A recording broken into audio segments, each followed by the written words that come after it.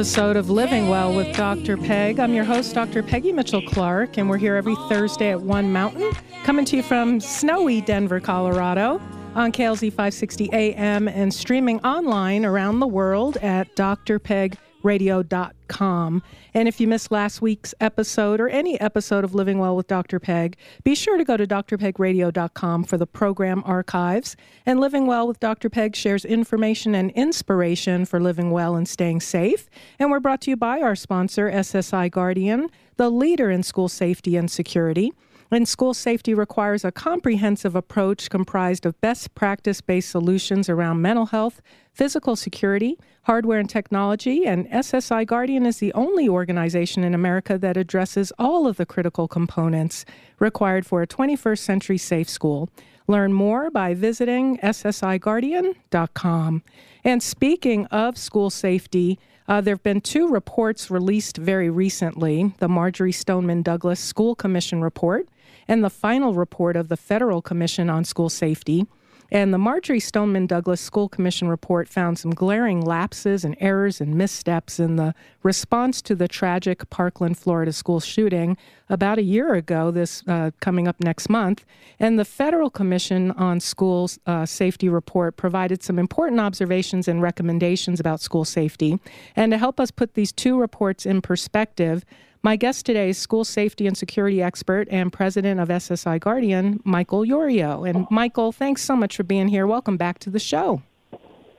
Hey, Dr. Peg, good afternoon. Always a pleasure. Always a pleasure, Michael. And you're coming based out there in Florida, and we saw just in the news, I woke up to the news this morning that there has been yet another mass shooting, a shooting at a bank that killed, I believe, 5 people out there in Florida, not too far from where you are, I imagine.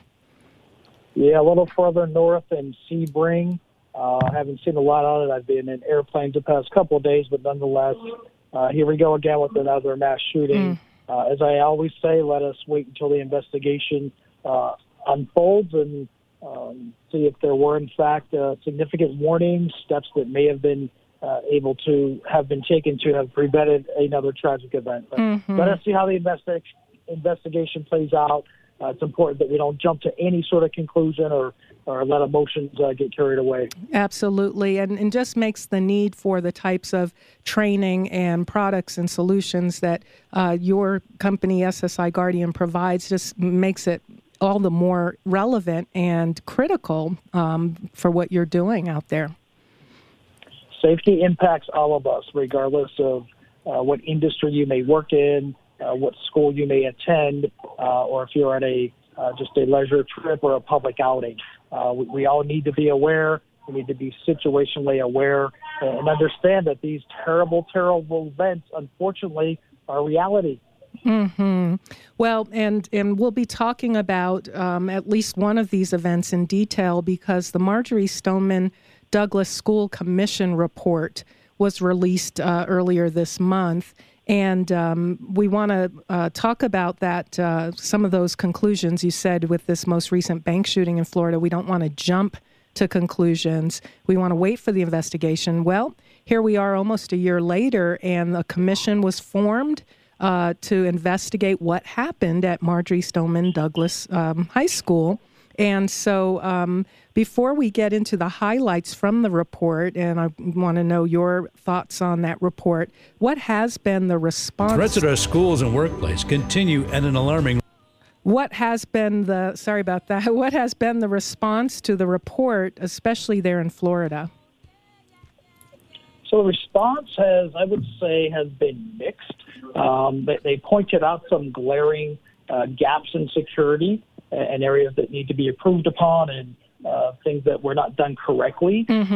So that part, everybody hasn't embraced, and folks were intrigued, and many were surprised to hear the severity of some of these glaring errors. As it pertains to the recommendations, that's the portion that has been largely mixed, depending on, for example, if you are in favor of arming teachers or if you're not. Obviously, you're going to have a mixed audience there from a reception standpoint.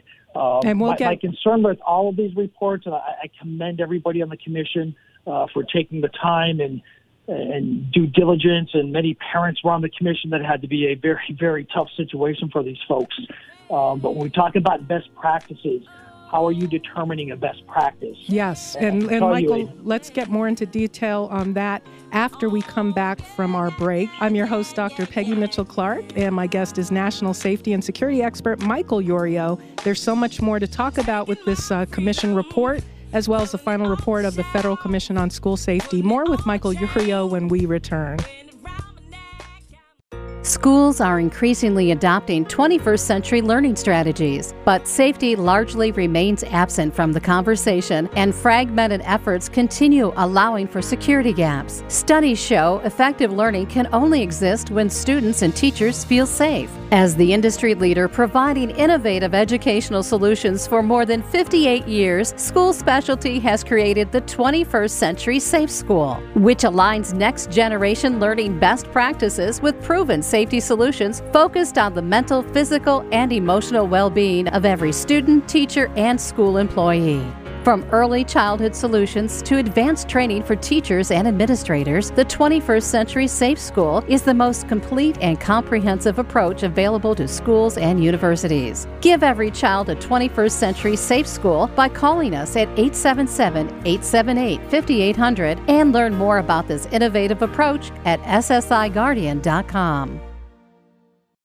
What if a psychologist with years of clinical teaching experience wrote a book revealing secrets that therapists know but usually don't share? And what if that book provided strategies for experiencing change and transformation? That's exactly what you get with Dr. Peg's book, Do Something Different for a Change, an insider's guide to what your therapist knows but may not tell you. Celebrating 10 years in print, this self-help classic shares insights and strategies to help you overcome the 3 common barriers to change, heal your emotional pain and emptiness, and strengthen your connection to your true self and others. In the easy-to-understand, down-to-earth style she's known for, Dr. Peggy Mitchell-Clark clearly communicates fundamental principles related to change and reveals secrets your therapist knows but may not tell you. Read Do Something Different for a Change today and have a better tomorrow. Go to drpegradio.com/books to purchase your copy today.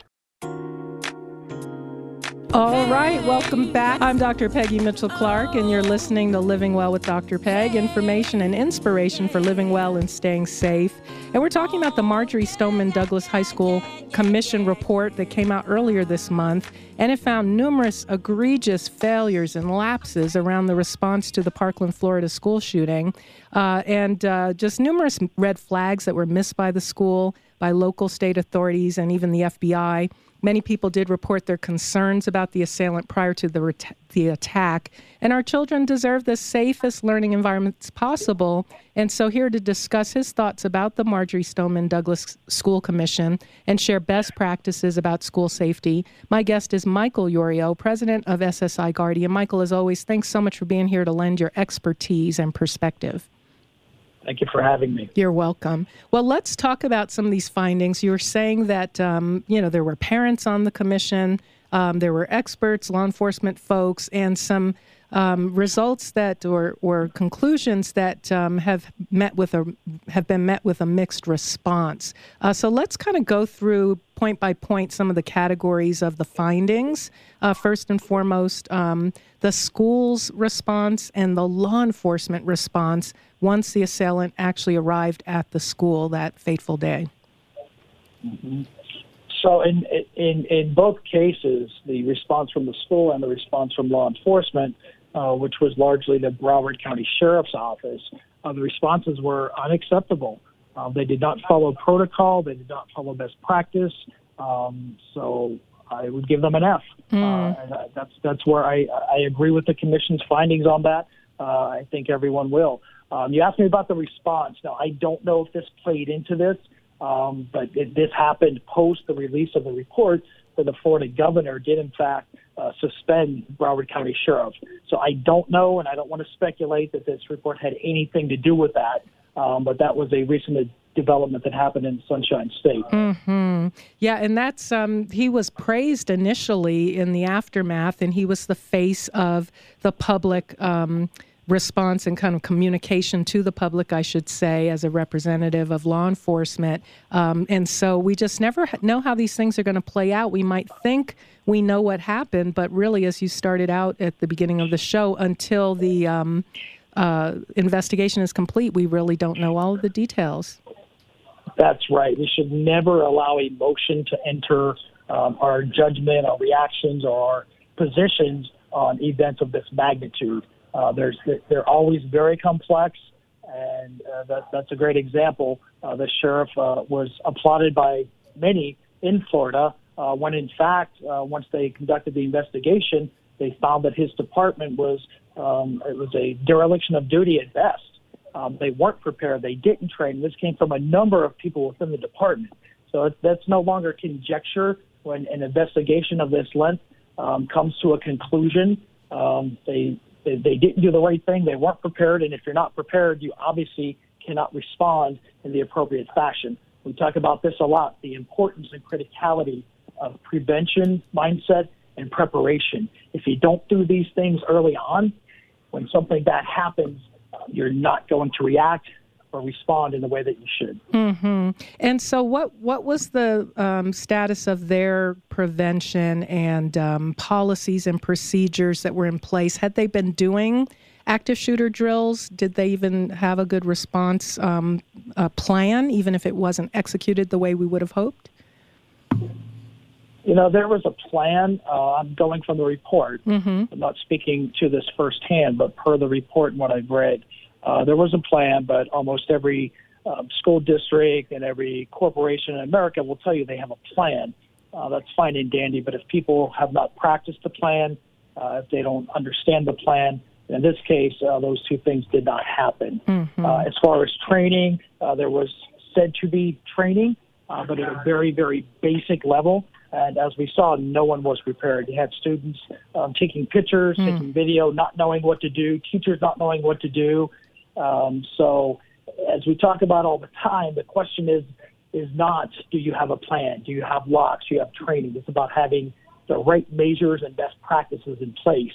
Otherwise, we're just checking the box, and that never ends well. Mm-hmm. Well, and you talked about having best practices in place. Can you give us an overview of just what some of the main areas are that we should be thinking about best practices? You mentioned locks. You mentioned training. What makes locks or training based on a best practice or based on the evidence that's available? Sure. So it really all starts with training. That's at the cornerstone. Mm-hmm. School security is comprehensive. It involves many different parts, but it really starts with the training. Best practices that need to be adhered to on a training program is the curriculum itself. Is it vetted and verified? Does it follow both mental health best practices and security best practices? Does it follow curriculum mapping? Does it follow professional instructional methodology? Or is it a bunch of stuff that's just thrown up on a board and it doesn't really jive or sync to point to point? The credentials of the instructors, are these true professionals with a deep background, functional background, and also teaching or training background? This is important.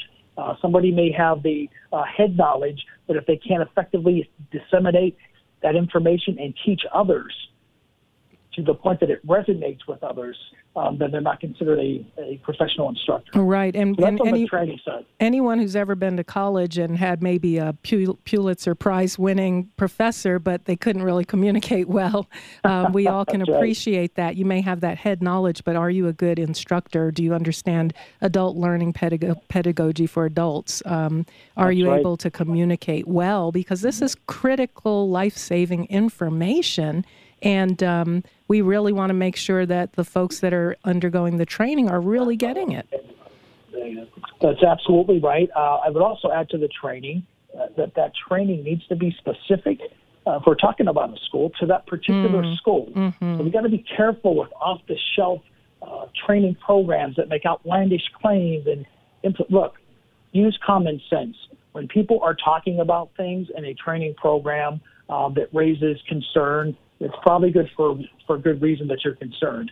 So investigate these things, learn about the best practices, and let's make sure that schools are getting what they need not what they think they might need. Right. Well, you also mentioned that mental health professionals involved in the training would be important. If we're talking about active shooter response, what is the value of also including mental health awareness? Many, many benefits, including understanding the threat assessment piece, what threat indicators we should be looking for, changes in baseline behavior. God forbid if you experience one of these events, how to deal with it, how to cope with it, what counseling may be required. These events are very, very traumatic, as you know, Dr. Peggy, and for some, it never leaves them. It stays with them for a lifetime. Mm-hmm. The grieving process is different for others. You have some with survivor guilt, just a myriad of different things. So mental health plays a critical role. Most now, post-Parkland, as I call it, the post-Parkland era, everybody's throwing around mental health. But as we see with security, in some cases, it's being used very loosely with not a complete understanding of what mental health is, or the fact that it's a longer play. We can have unlimited dollars thrown at mental health today. It's still going to take some time. And I'm playing in your sandbox a little bit here, and you know this. It's going to take probably a number of years before we see some meaningful results, but we do need to start immediately. Mm-hmm. Well, one of the things that people are talking about regarding mental health is something called social emotional learning, which I know you're familiar with. And there was a report that I just saw today that's coming out around the importance of a federal report about social emotional learning. Some adults may know it as emotional intelligence. That's been in the workplace for many, many years, and it's now trickling down into schools, and they call it social emotional learning now. And so we're seeing the value of that is being emphasized, and that's kind of that long-term play that you're referring to, that if we can equip students with this social and emotional skills they need to solve problems and resolve conflicts and get along well with others, we might prevent some of these violent attacks that we see possibly brewing over the long haul. We also know that bullying is a common factor in some of these attacks in school settings, and so social emotional learning also can help students cope with bullying or help the bully have other outlets and other ways to resolve their grievances and issues other than becoming violent. So, mental health is such a critical piece in this whole big picture. And really, we're talking about prevention as more so in recognizing the signs that someone might be having an issue. I'm speaking with national safety and security expert Michael Yorio. He's also the president of SSI Guardian, the leader in advanced school safety and security. If you have a question that you'd like to ask Michael on the air today, please give us a call. The number is 303-477-5600. Michael, one thing that you did mention I want to emphasize and talk about so people really understand the importance of this is something called situational awareness. Let folks know what that really means and how that can make all the difference.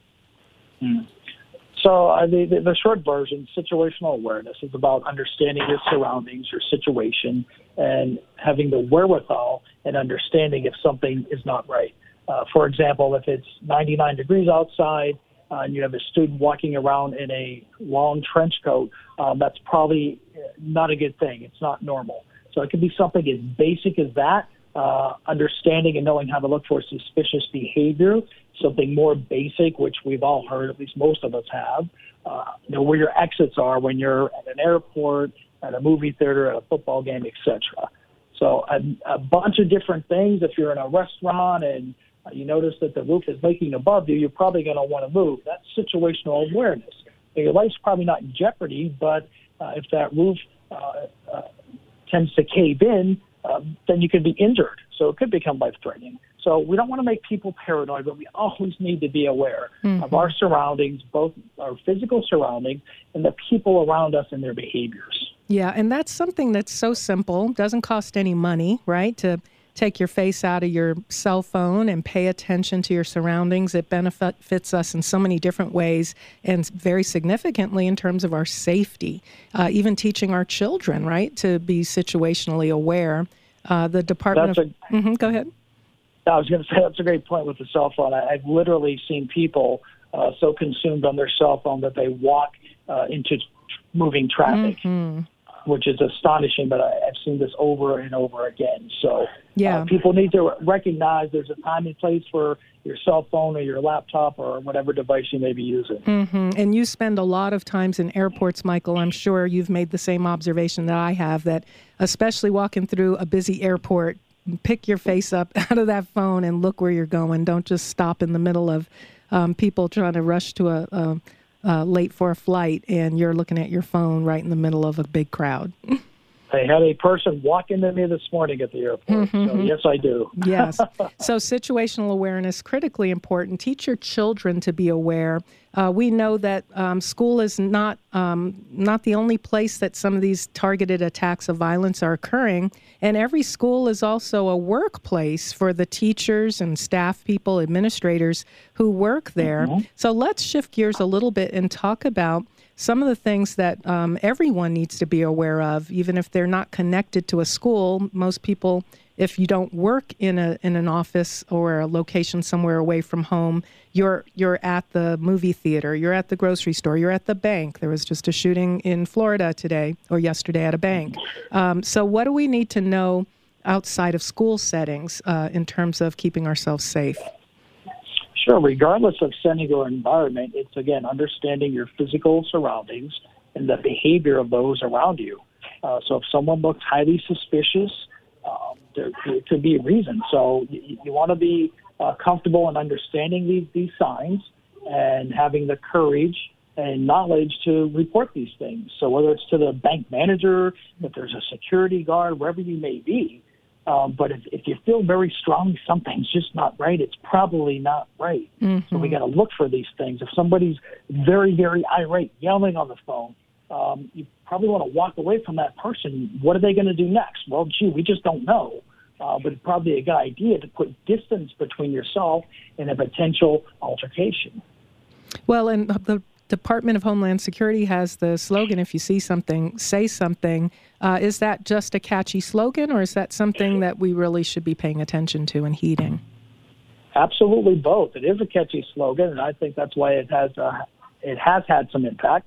It's catchy. It's easy for folks to remember. It's easy for folks to understand, and it does work.